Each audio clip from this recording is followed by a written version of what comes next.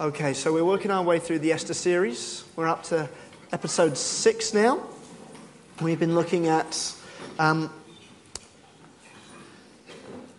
homesickness. God has put eternity in our hearts, and we are looking beyond this world, but having a heart for this world.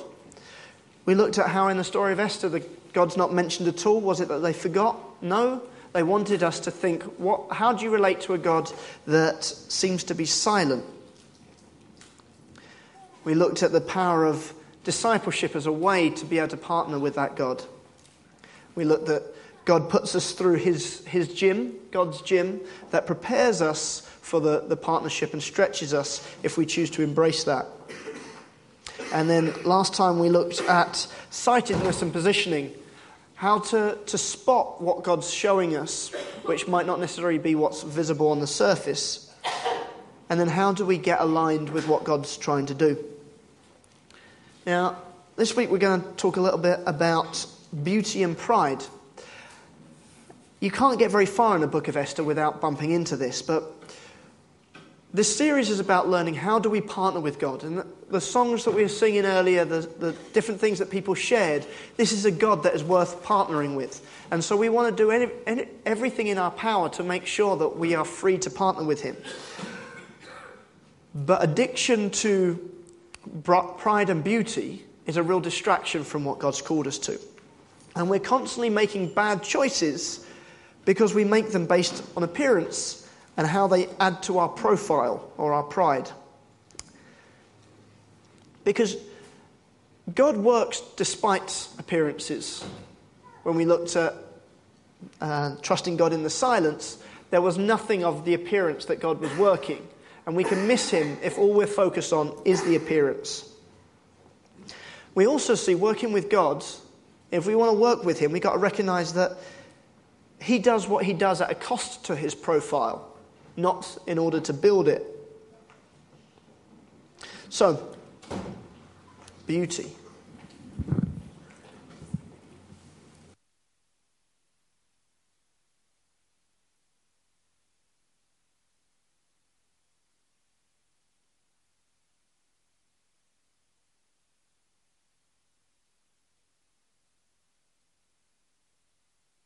Very interesting when we came to looking at this, because, I couldn't remember that we'd ever really focused on this subject, that I hadn't in all the years. I couldn't remember ever speaking. I'm sure we've referred to it, and yet it's such a major thing, this whole issue of pride. And the purpose of the Word of God is to help us in our development. And our development is about having some things added to us and developed in us, and other things that really we don't really need or want to be removed from us. And that isn't always a comfortable experience, but it's a necessary experience, that we actually become more like him. And as John the Baptist said, it's about my decrease and his increase, and that never changes. And so as we look at these things, you can look at, there's another beating I'm getting, or you can say, thank you, Lord, for your faithfulness in that willingness to help me to see the areas in which I can be adjusted and developed.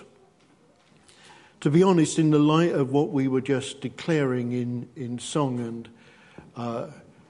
I'm happily here. I don't know what's happening with the rest of you.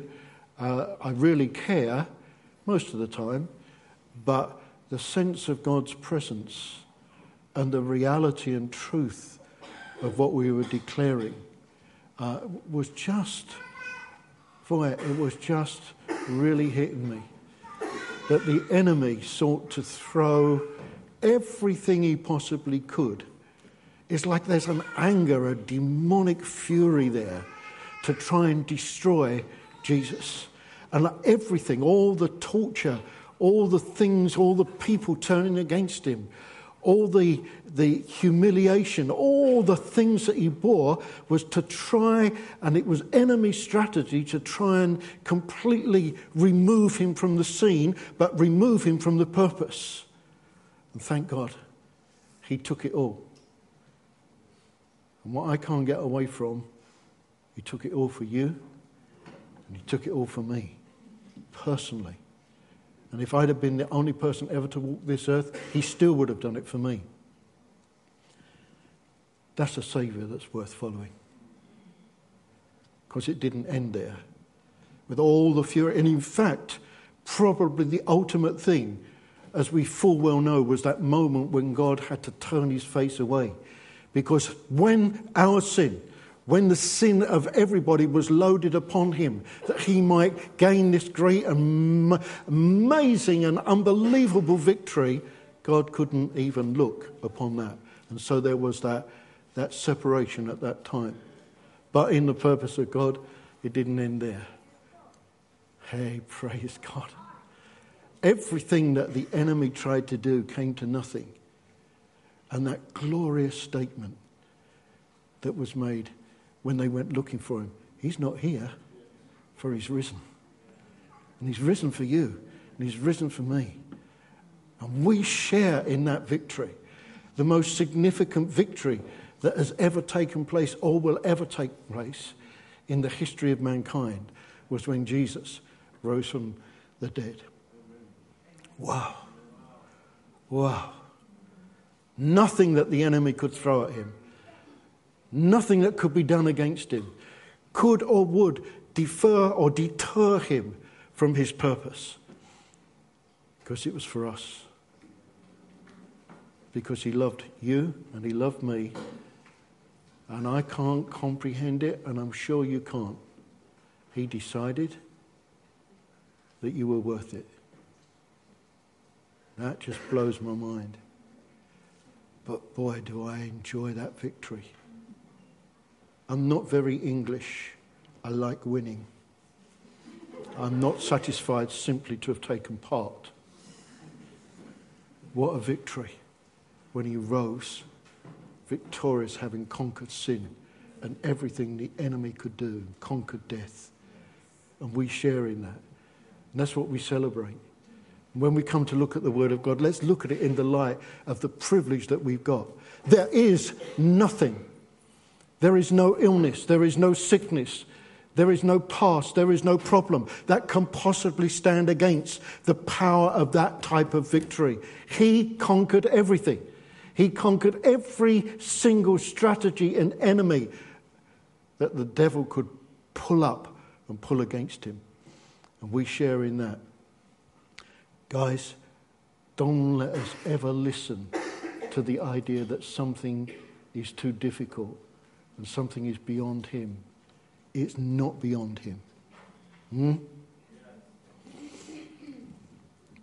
In Esther, we're looking at this. You know, a lot of stuff about beauty. And what we're looking at today is whether we're going to view something purely on the external or whether we're going to get to the real heart of the thing there. The king, you remember in the story, he thinks he's got the most beautiful wife, and maybe he has, but he wants to show her off because the focus was on beauty. Esther herself, I'm sure, was beautiful. Well, she had 1,000 competitors for her beauty that had been personally selected throughout the whole empire. Isn't it interesting that to create this kind of external environment, that you couldn't be sad in the palace. So if you were showing mourning, if you were in sackcloth and ashes or anything like that, you couldn't even enter that area because nothing should disturb the external beauty that was there. Then you got Haman, who wanted people to see him and to see his position and to see, didn't care what was happening on the inside. Never stopped really to think about the horrendous attitude that was going on inside, providing it looked good on the outside. There are cultures which specialize in that. I'm not sure that ours is not one of them. But I always remember when we first went to California, somebody took us aside and they said, you might like to know the culture here. Doesn't matter about how you feel, it's how you look that counts. That seems to have been exported.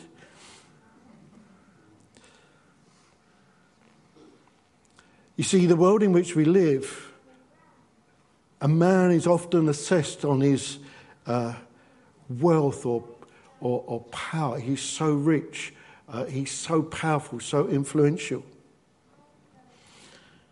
A woman is often assessed on her sexual beauty or physical attraction. External things. In fact, back in the Persian Empire, which you're talking about here, women were valued for the shortness of their skirts and men for the fatness of their wallets. Thank goodness we don't live in a society like that anymore. We're not that far removed. But there's a built-in preference for beauty. Just think about wonky fruit and vegetables. Yeah? Do you know that research in the University of Edinburgh discovered that 50 million tons of fruit and vegetable are discarded each year across Europe because they don't quite fit with the concept of beauty. See, there's a difference between looking at what's overground and what's underground.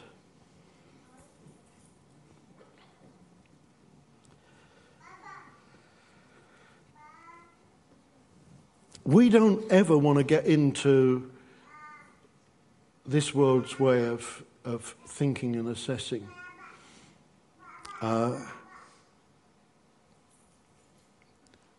We have to recognize that we live in a world where there's great pressure to comply with the kind of culture, values and systems.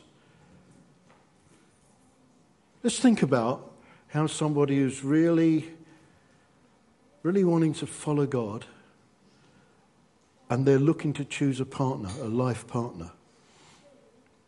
Let's say that there are 10 perspective possibilities. 8 of them don't have the externals.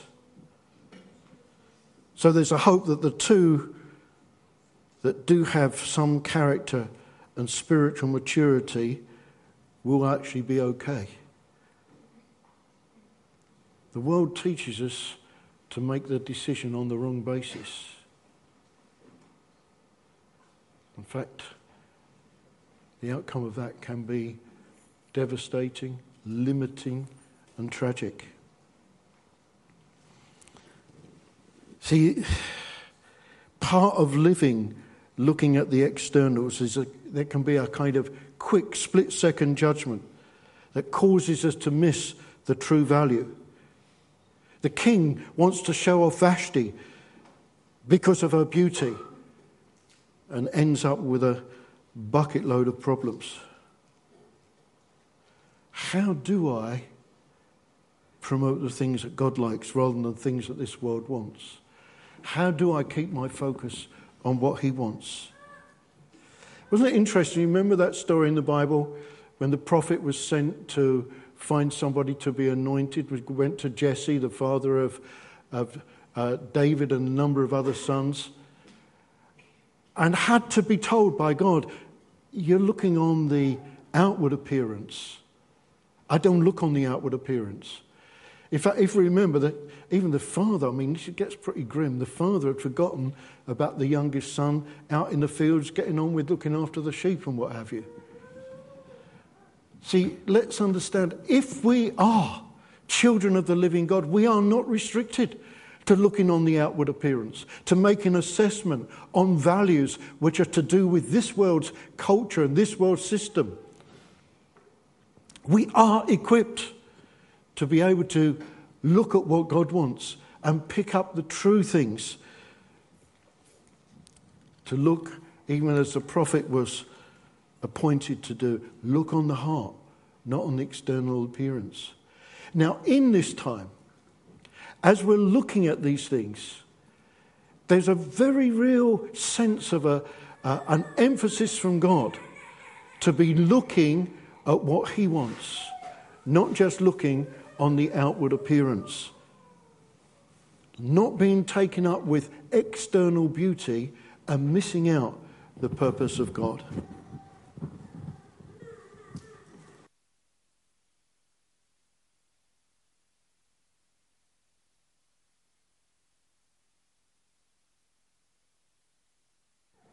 And it's so easy to get caught up in viewing things the way that the world would teach us to view.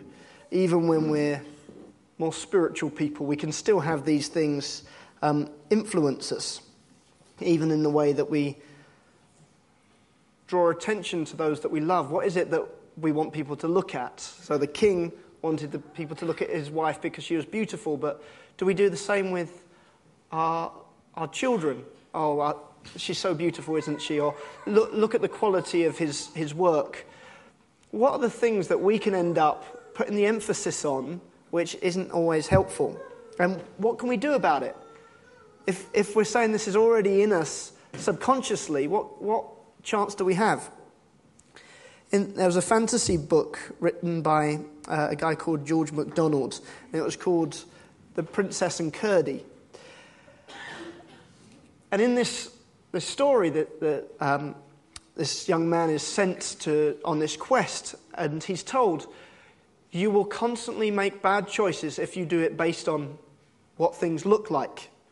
And so he's asked to put his hand in this magic fire, and as he's touched this magic fire, therefore whatever he touches afterwards, he will see the real beauty afterwards. So he's asked to touch this really ugly kind of troll thing, and as he touches it, he realizes it's an innocent young girl, and so he's able to make good choices because he's able to see beyond the natural.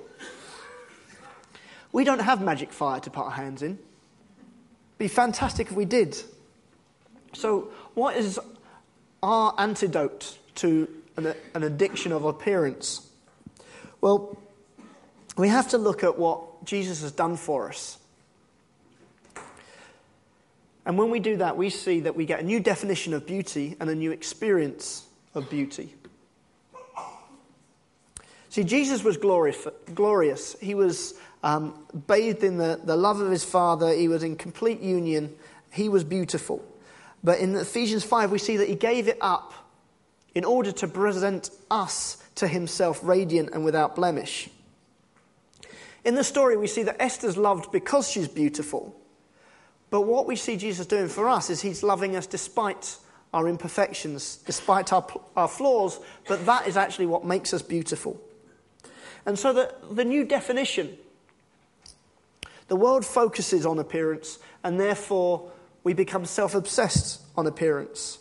But Christ's definition was that he had the ultimate beauty, he had the ultimate glory, beyond compare, and he gave it all up for us.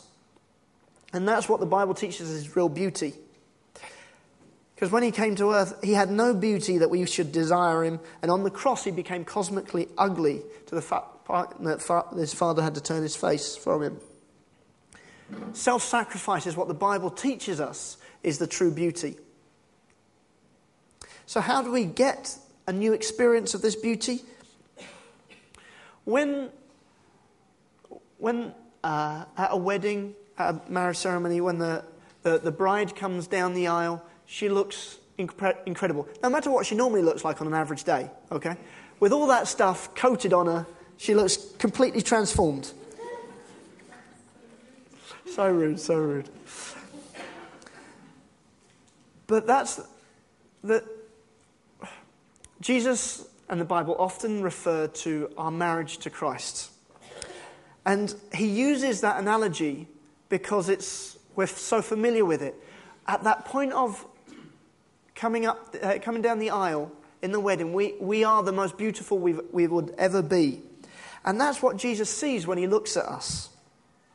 No matter what we think we normally look like, despite all of our flaws, we are clothed in his righteousness, and we are truly beautiful to him.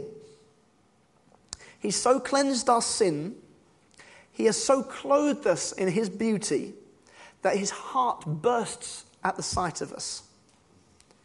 He delights in us like the groom delights in his bride. The extent to which that is internalized for us, that belief, that is what makes us free from the world's definition of beauty. If we truly believe that we are beautiful to him, the hold of the world begins to let go. Now, often related to beauty, we actually see this concept of pride, but pride's actually a broader concept. And so we want to zoom down into this because you can't get through the story of Esther without bumping into the issue of pride as well. And we're going to zoom into Haman now and kind of do a bit of a character study in him and see what we can learn about pride from him. So, Esther 3. So after these events, King Xerxes honoured Haman, son of Hammedatha, doesn't matter, the Agagite, elevating him and giving him a seat of honour higher than all the other nobles. All the royal officials at the king's gate knelt down and paid honour to Haman, for the king had commanded this concerning him. But Mordecai would not kneel down to pay him honour. When the royal officials at the king's gate asked Mordecai, "Why do you disobey the king's command?" Day after day they spoke to him, but he refused to comply. Therefore they told Haman about it to see whether Mordecai's behaviour would be tolerated, for he had told them he was a Jew. When Haman saw that Mordecai would not kneel down or pay him honour, he was enraged. Yet having learned who Mordecai's people were, he scorned the idea of just killing only Mordecai. Instead, Haman looked for a way to destroy all of Mordecai's people, the Jews, throughout the whole of the kingdom of Xerxes. So we see already with Haman's character, he's been given the highest honour by the king. And do you remember we talked about before that the king made it a law that everyone had to bow to him. Now, in a culture where you would naturally bow to those that are higher up in the social order than you, to be told that you have to bow indicates that he was a pretty nasty piece of work, that people were forced to bow to him. And we see that Mordecai, having a level of integrity, refused to just go along with that. But it enraged him so much. Let's go on. Esther 5, 9-13. Haman went out that day. So this is after he's been at the first feasts that Esther's put on for him and the king.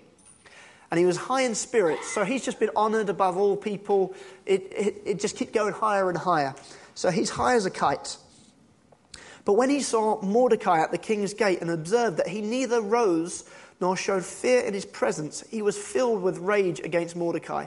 Nevertheless, Haman retained himself and went home. Calling together his friends and Zeresh, his wife, Haman boasted about all of his vast wealth, his many sons, and all the ways the king had honoured him, and how he'd been elevated above all the other nobles and officials. And that's not all, Haman said. I'm the only person Queen Esther invited to accompany the king to the banquet she gave. And she has invited me along with the king tomorrow. Okay, so the height of his satisfaction. He's really big-headed. But all of this gives me no satisfaction as long as I see that Jew, Mordecai, sitting at the king's gate. He couldn't get any more honour. He's regarded by everyone, but all of it does nothing for him. So that's another thing that we're going to talk about with pride. Then on to chapter 6. That night the king could not sleep. You remember all this? I'll summarise this a little bit. And he reads over the book, remembers that Mordecai saved his life, and he thought, what must I do for this guy? I need an idea. I need an ideas man. Who have we got here? Haman's just arrived. Now, Haman's just arrived because he'd just been talking to his friends and family and thought, you know what, I've got to take that guy out because he's stopping me really enjoying everything. So the king says, Haman's here. He's an ideas person. Send him in. So verse 6, when Haman entered, the king asked him, what should be done for the man the king delights to honour? Now Haman thought to himself, who is there that the king would rather honour than me? So he answered the king, for the man the king delights to honour, let him bring a royal robe the king has worn, and a horse the king has ridden, one with a royal crest placed on its head. Then let the robe and the horse be entrusted to one of the king's most noble princes. Let them robe the man the king delights to honour, and lead him on the horse through the city streets, proclaiming before him, this is what is done for the man the king delights to honour. Really building up his own celebration here. And then the tables suddenly turn. Go at once, the king commanded Haman. Get the robe and the horse and do just as you have suggested for Mordecai, the Jew, who sits at the king's gate. Do not neglect anything you have recommended. Okay. His pride has put him in this situation.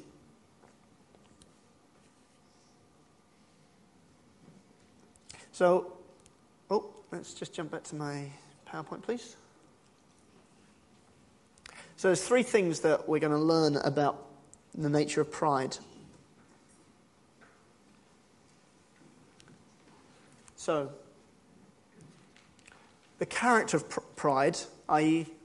what it is, the deadliness of pride, what it does, and the cure for pride.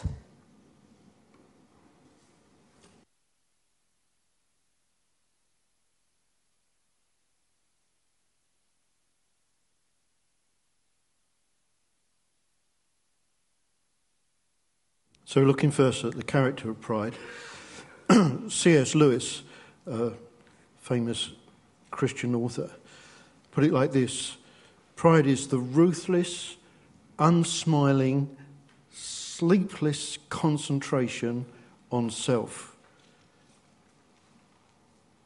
Pride gets no pleasure out of having something, only out of having more of it than the next man. It's the comparison that makes you proud. The pleasure of being above the rest. Once the element of competition is gone, pride is gone.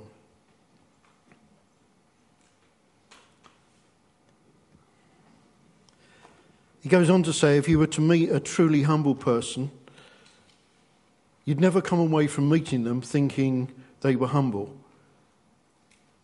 They would not always be telling us they were a nobody, because a person who keeps saying that they are a nobody is actually a self-obsessed person.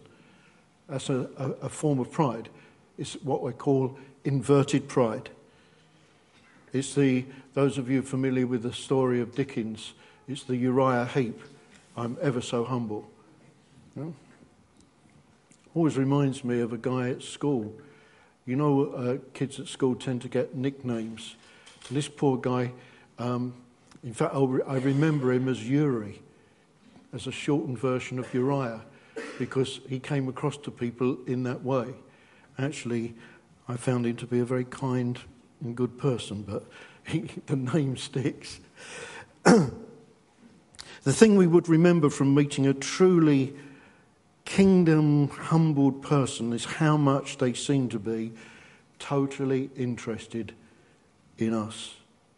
You see, the essence of kingdom humility is not thinking more of myself or thinking less of myself. It's thinking of myself less. So I'll give you that one again. Shall I give you that one again? Oh, all right. I was going to anyway, but I just check every so often, you know. The essence of kingdom humility is not thinking more of myself or thinking less of myself. It's thinking of myself less. Got it? You've got that kind of inspired, the penny just dropped look. Well, at least 3 of you have anyway. So.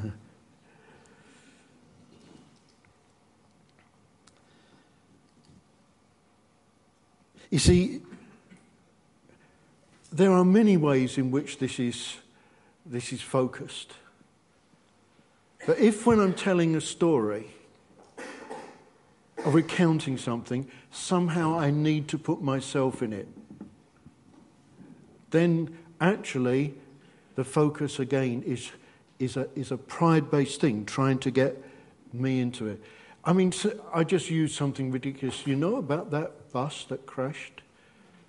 Well, you know, I rode that bus 25 years ago.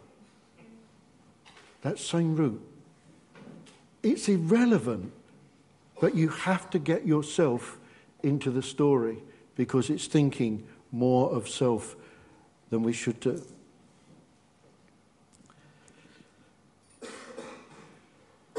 Thankfully, the power of the gospel brings us to the ability to no longer have to be like that. Thinking not less of myself, but thinking of myself less. No need to connect things with me. It can be so releasing, so freeing. I'm in this room with these people. Does that make me look good? Do I want to be here? You see, the true kingdom humility means I can stop connecting every experience and every conversation with myself. In fact, I stop thinking about myself, the freedom of self-forgetfulness, the blessed rest that only self-forgetfulness brings, something that we picked up from something written by Tim Keller. See, it's an insidious thing.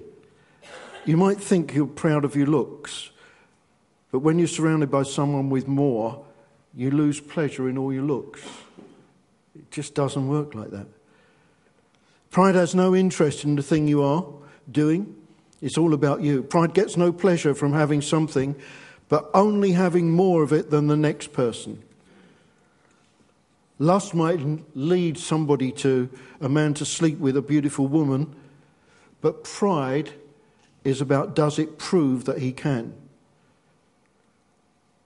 Pride has a superior and inferior version, but both comes to self-focus, self-absorption. Now, as we go through these things and talk about these things, I'm sure that we'd all say, yeah, we wouldn't want to be like that. We wouldn't want to be in that sort of situation, which is a better thing than trying to think of who you know that is like that, you know?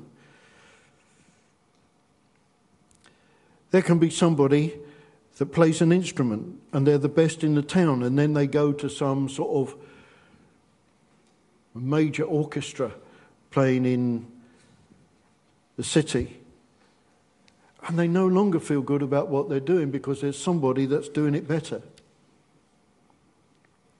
So humility is about not being driven by self. Now, guys, we know the gospel is full of this. But we're talking about an application in the real world. It's about listening to people because we're interested in the person, not being concerned about how we come across. Humility has interest in the thing you're doing. It's just not about you. You know you've been with a humble person when you leave thinking, they were really interested in me. They were relaxed. And the Screwtape Letters says this: you can conceal the true nature of humility by thinking of it as belittling of talents. God wants to be a point where someone could be building the most beautiful cathedral and know it's to be the best, and yet be no more pleased that he built it than if someone else had built it.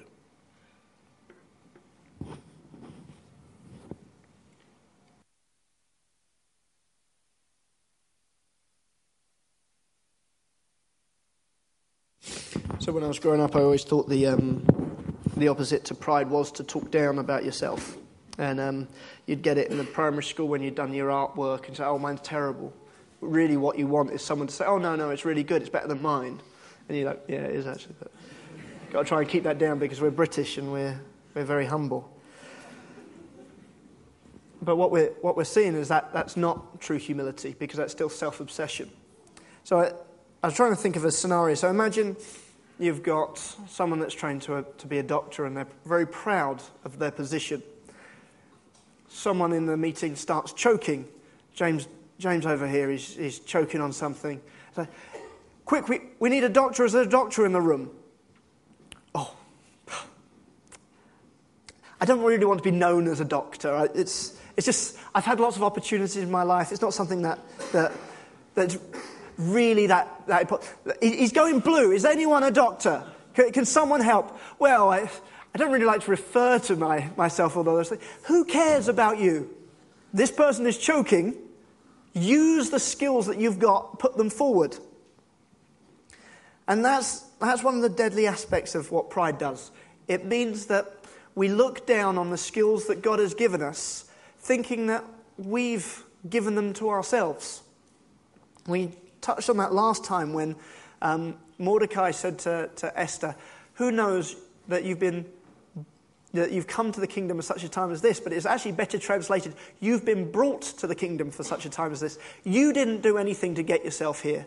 You didn't make yourself beautiful. You didn't align all of the different things. God has done that. So let's not put pride in those things, because that would actually lead to you not giving yourself fully for the things that God's given you to give yourself for. Okay, so let's have a look at some of the dangers of pride.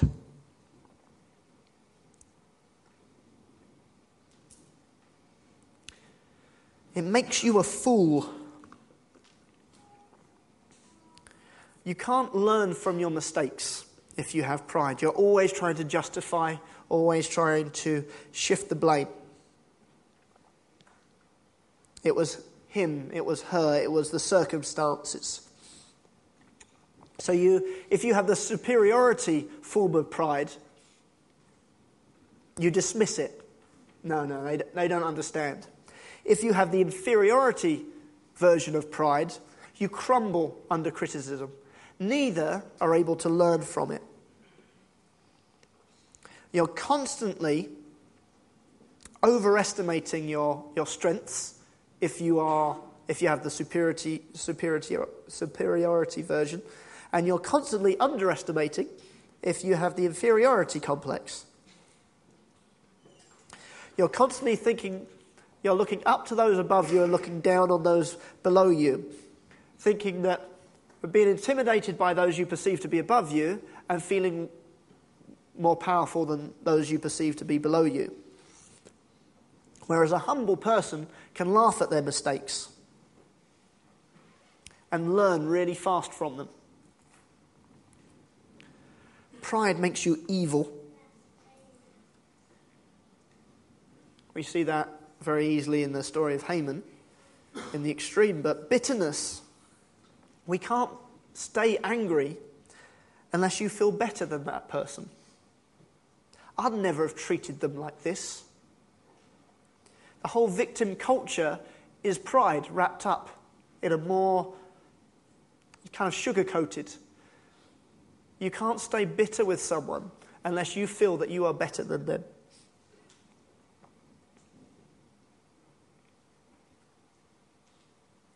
Fear is also an element of an expression of pride.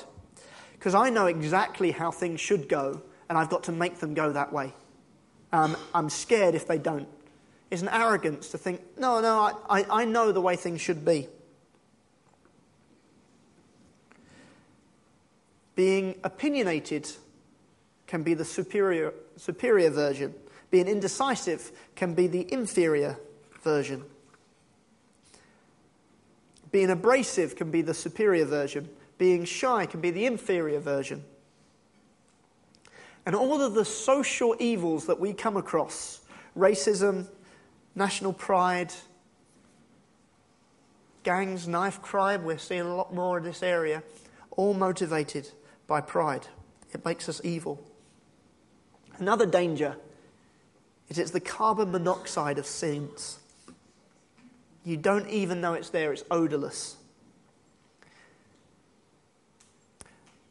The danger of it is the less proud you feel, the more proud you're becoming. You don't see it happening. You know when you're stealing. You know when you're sneaking money into your account from your employer. You know when you're committing adultery. You don't just say, "Oh, you're not my wife." No, you know it's going on. But pride, we don't see it. We don't smell it. It doesn't indicate it. Joseph Epstein said, "You can only really hate snobs if you feel superior to snobs." Do you look down on people who look down on people? And this was the point that caught me when I was listening to a teaching on pride. The teacher said, "You've been listen to me talking about pride now for 25 minutes. How many of you have been thinking about other people that need to have heard this?" I had names in my head of people. Oh, how can I get them to listen to this? It's the carbon monoxide of sins. And religion just makes it worse. Can't kill it off. Sometimes that trying to be more moral means that we can curb our stealing or our gossiping or things like that. But it only fuels the fire when we try to engage in religion. If you remember, the Pharisees were full of pride because they thought they were doing pretty well in their moral performance.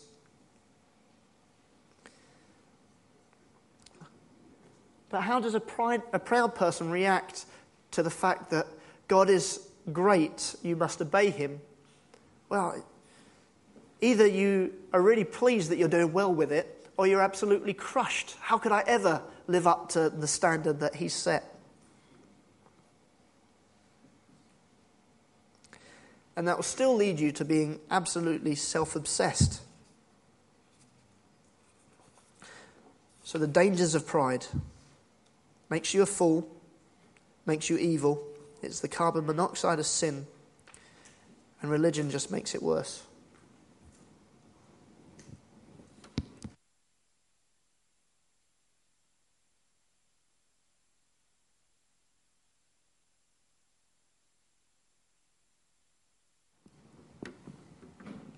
So what about the cure? Well, let's come back to the story. What should be done for the man that the king delights to honour? The king's robe is equal to kind of partaking of the king's position.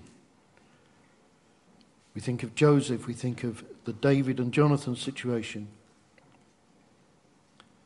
It's more than honour, it expresses a delight. Up on the horse has the picture, the communication of the conquering king. And the noble to lead the horse.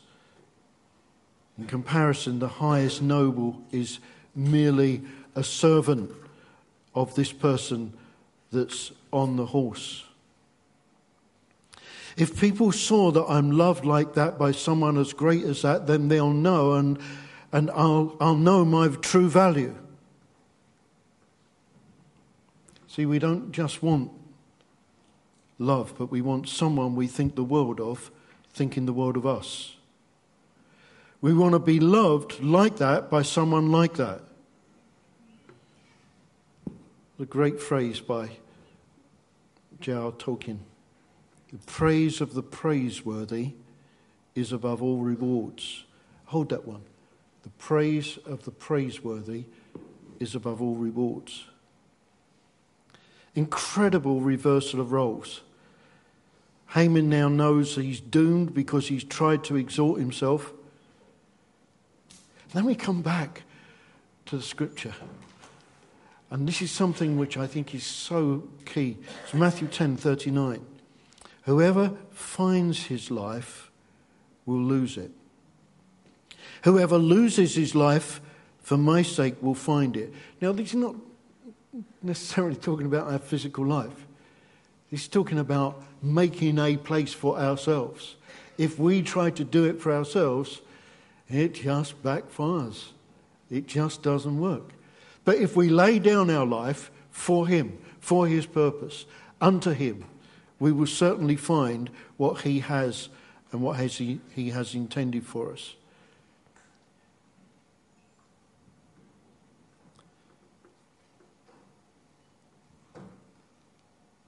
Losing yourself to find it. An amazing thing. It sounds kind of odd, doesn't it? Sounds strange. It's 1 minute. But it comes out of the recognition that I no longer live and Christ lives in me. That I've committed myself to him. And you know, if we've done that, if we say that we're trusting him for the whole of our eternity, and then we begin to kind of say, oh, you know, I think I'll just sort this one out. It's kind of like saying, yeah, you did a good job on Calvary, but I think I can handle this one myself. I think I can deal with this situation. I think I can sort this person out. I think I can do it. And of course, I'll do it my way. It's the wrong way of going. But it does work in everyday matters of life. In fact, I suppose it's true to say that we'd never make a good impression on people until we stop trying to make a good impression upon people, because we're getting sidetracked into the wrong thing. Lose your life and you save it. Look for yourself and you find in the long run only loneliness and despair and rage and ruin and decay. But look for Christ, what he wants, and you find him and everything else thrown in. Let's just think about, well, there's numerous scriptures that warn us about this. Proverbs 16:18, pride goes before destruction, a haughty spirit before a fall. Proverbs 13 verse 10, pride only breeds quarrels. You see, Haman didn't so much ask for the wrong thing, but he asked it of the wrong king. He was looking for it from the wrong place, from the wrong source. In a sense, he wanted what we all want. We need to have someone better than us affirm us. There's a better king who has ultimate glory but stripped himself of it. The Father's love, of respect, of the glory we were singing about and talking about earlier. Why? Because he traded places with us. He took our place. Haman forced to switch places, but Jesus voluntarily switched places with us. Jesus was stripped naked so we could be clothed in his righteousness. He takes what we deserve so that we can get what he deserves. In John 17, verse 22, he says, he's given to us the glory that was given to him before the very foundation of the earth, that they may be one as I and the Father are one. See, the praise of the ultimate praiseworthy is yours. That's what he's provided for us. That recognition, that love, that acceptance, that passing on of what he is to us. His robe is ours. That's the cure for pride. It's the recognition of who we are and what we've got in him. He loves us like that.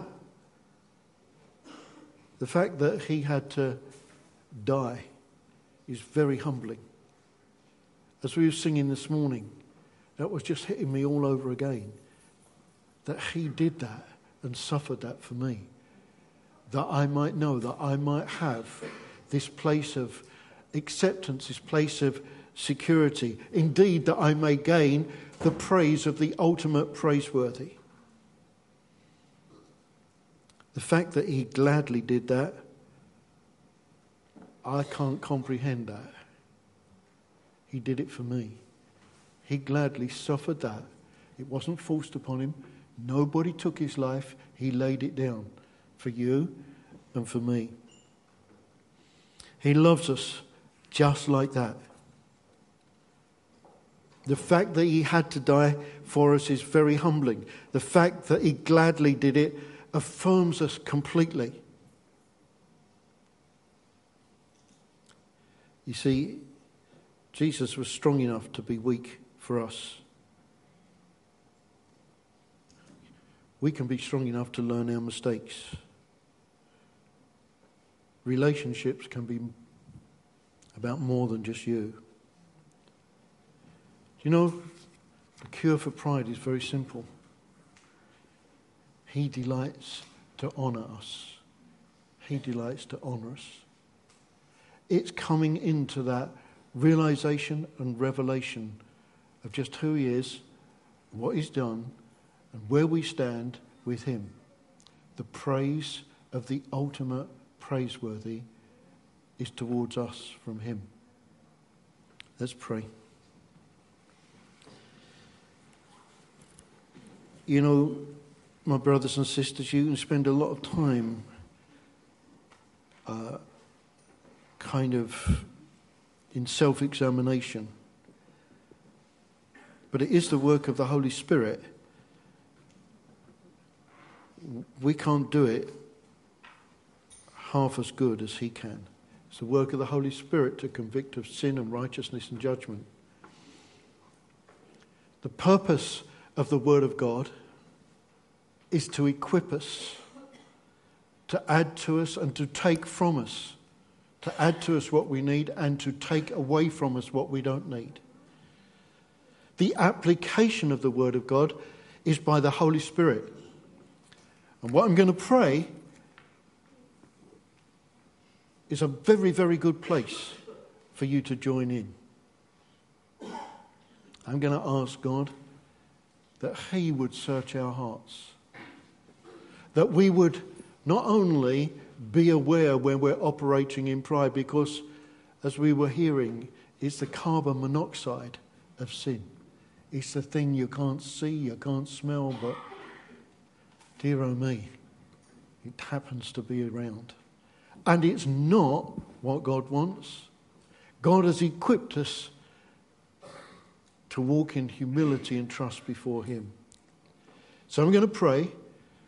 Your option is to be joined in this prayer. Your option is to say, Lord, do this for me. Lord, we bow before you. We have been looking into your word. We see this thing about the mistake of external beauty. We also see the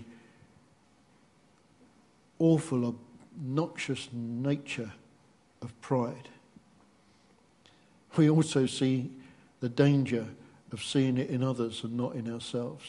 So therefore, Lord, we ask you by the power of the Holy Spirit that you would do two things. That you would reveal where we need to repent of pride, where we need, Lord, to turn from it by the power of your might.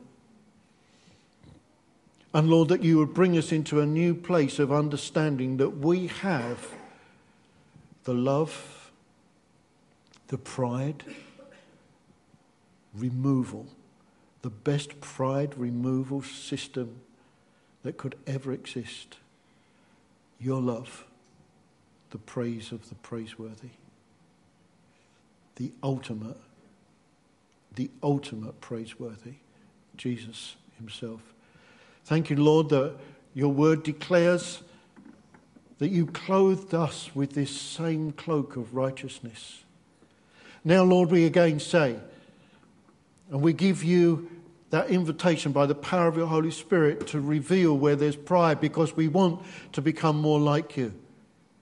And Lord, at the same time as you reveal and show us so that we can repent and turn from it, we ask, Lord, that you bring us into a new and increased revelation of our acceptance and of the praise that we receive from you personally to us, that we might be moved from one degree of glory to another, that we might become more like you for the glory of your name. Amen.